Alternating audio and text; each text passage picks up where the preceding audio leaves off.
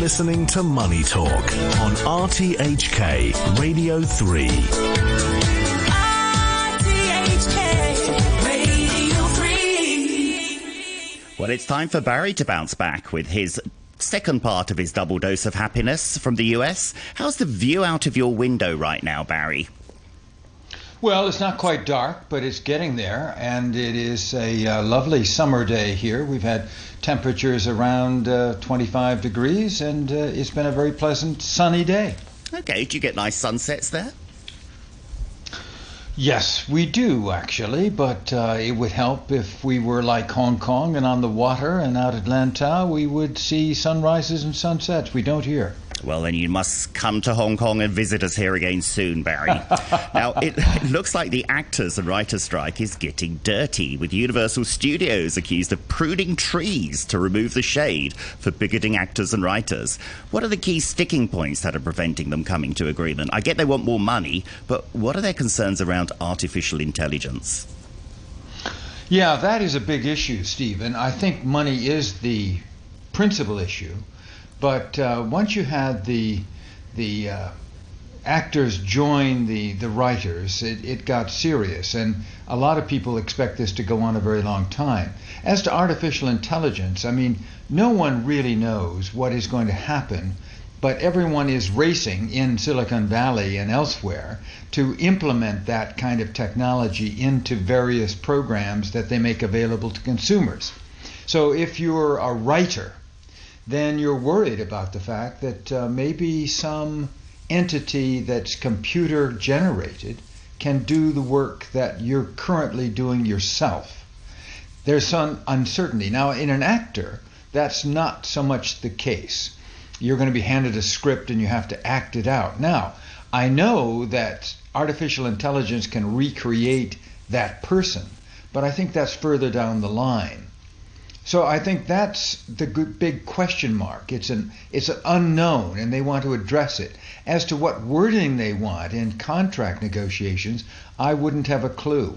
But money's a big one.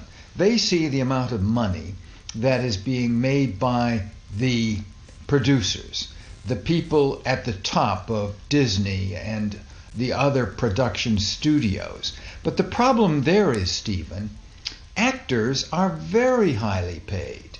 I mean, if you look, for example, at what was happening with the video Yellowstone, which is a popular series, well, the poor fellow that's the lead figure was involved in a custody and divorce problem in which it was revealed how much his spouse was going to get. It was like, several tens of thousands of dollars per month.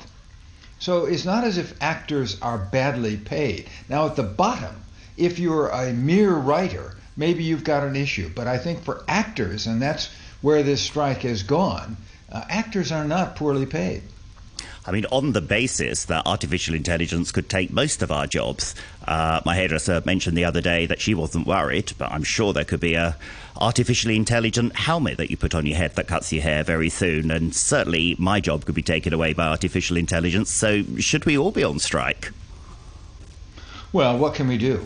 We have to wait for this technology to be developed. I mean, the problem is that there are so many uncertainties that seem disastrous that we worry about whether we should go forward. The problem is you can't stop it.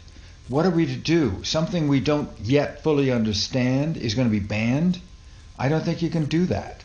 If the Silicon Valley big companies don't move forward, we know that the Chinese will or the Europeans will. So it's unstoppable. As to your question of, a helmet and cutting hair and that kind of thing, that's not going to happen quickly. So there are just too many uncertainties, Stephen. Yeah, I don't know whether it's going to happen quickly. I mean, I don't think anyone was expecting ChatGPT to explode on the scene so quickly, so maybe the next big thing could be just as quick. But at the same time, Stephen, at the same time, what has ChatGPT really done? I haven't read anything or heard personal stories of displacement as a result. I've heard that, in fact, some things are getting better in terms of educational technology, making things available to students, making it easier for professors and teachers to understand who's cheating on exams. So, so far with that, and that technology is 10 months old now, we haven't heard any disasters. Yeah, I mean, that's a really good point. I think it's just making most people, like myself, more productive. Rather than anything else. Anyway, could the studios leverage non-unionized actors if the strike drags on, or just start to use AI, but not using the actors' voices and images, just creating their own? I'm thinking of some of the games that are out there where they create new characters who become just as famous as real people. Well, that's true, but if you look at those games, they're not really looking like real people, are they? And I don't think that if you're running a series on television or streaming, that you're going to have somebody replaced that really engages the public. The public is going to say, that's not really Bill Smith. That's some clone that's been created. So I don't think that's going to happen. And besides, if the studios were to do that, that would be a real red flag, wouldn't it? To say, see what we can do. I think that they'll keep talking and ultimately get to some agreement. Yeah, very interesting to see how it evolves. Now, let's move on to the U.S. economy. Goldman Sachs said on Monday that it was cutting its probability that a U.S. recession will start in the next 12 months from 25% to 20%. Would you say they're in the right ballpark with those odds, or would you go higher or lower? Oh, I think that's about right. I mean, these are highly paid people who simply look at all this data and make forecasts. I mean, by the way, we can see some AI input in that in the next few months as well.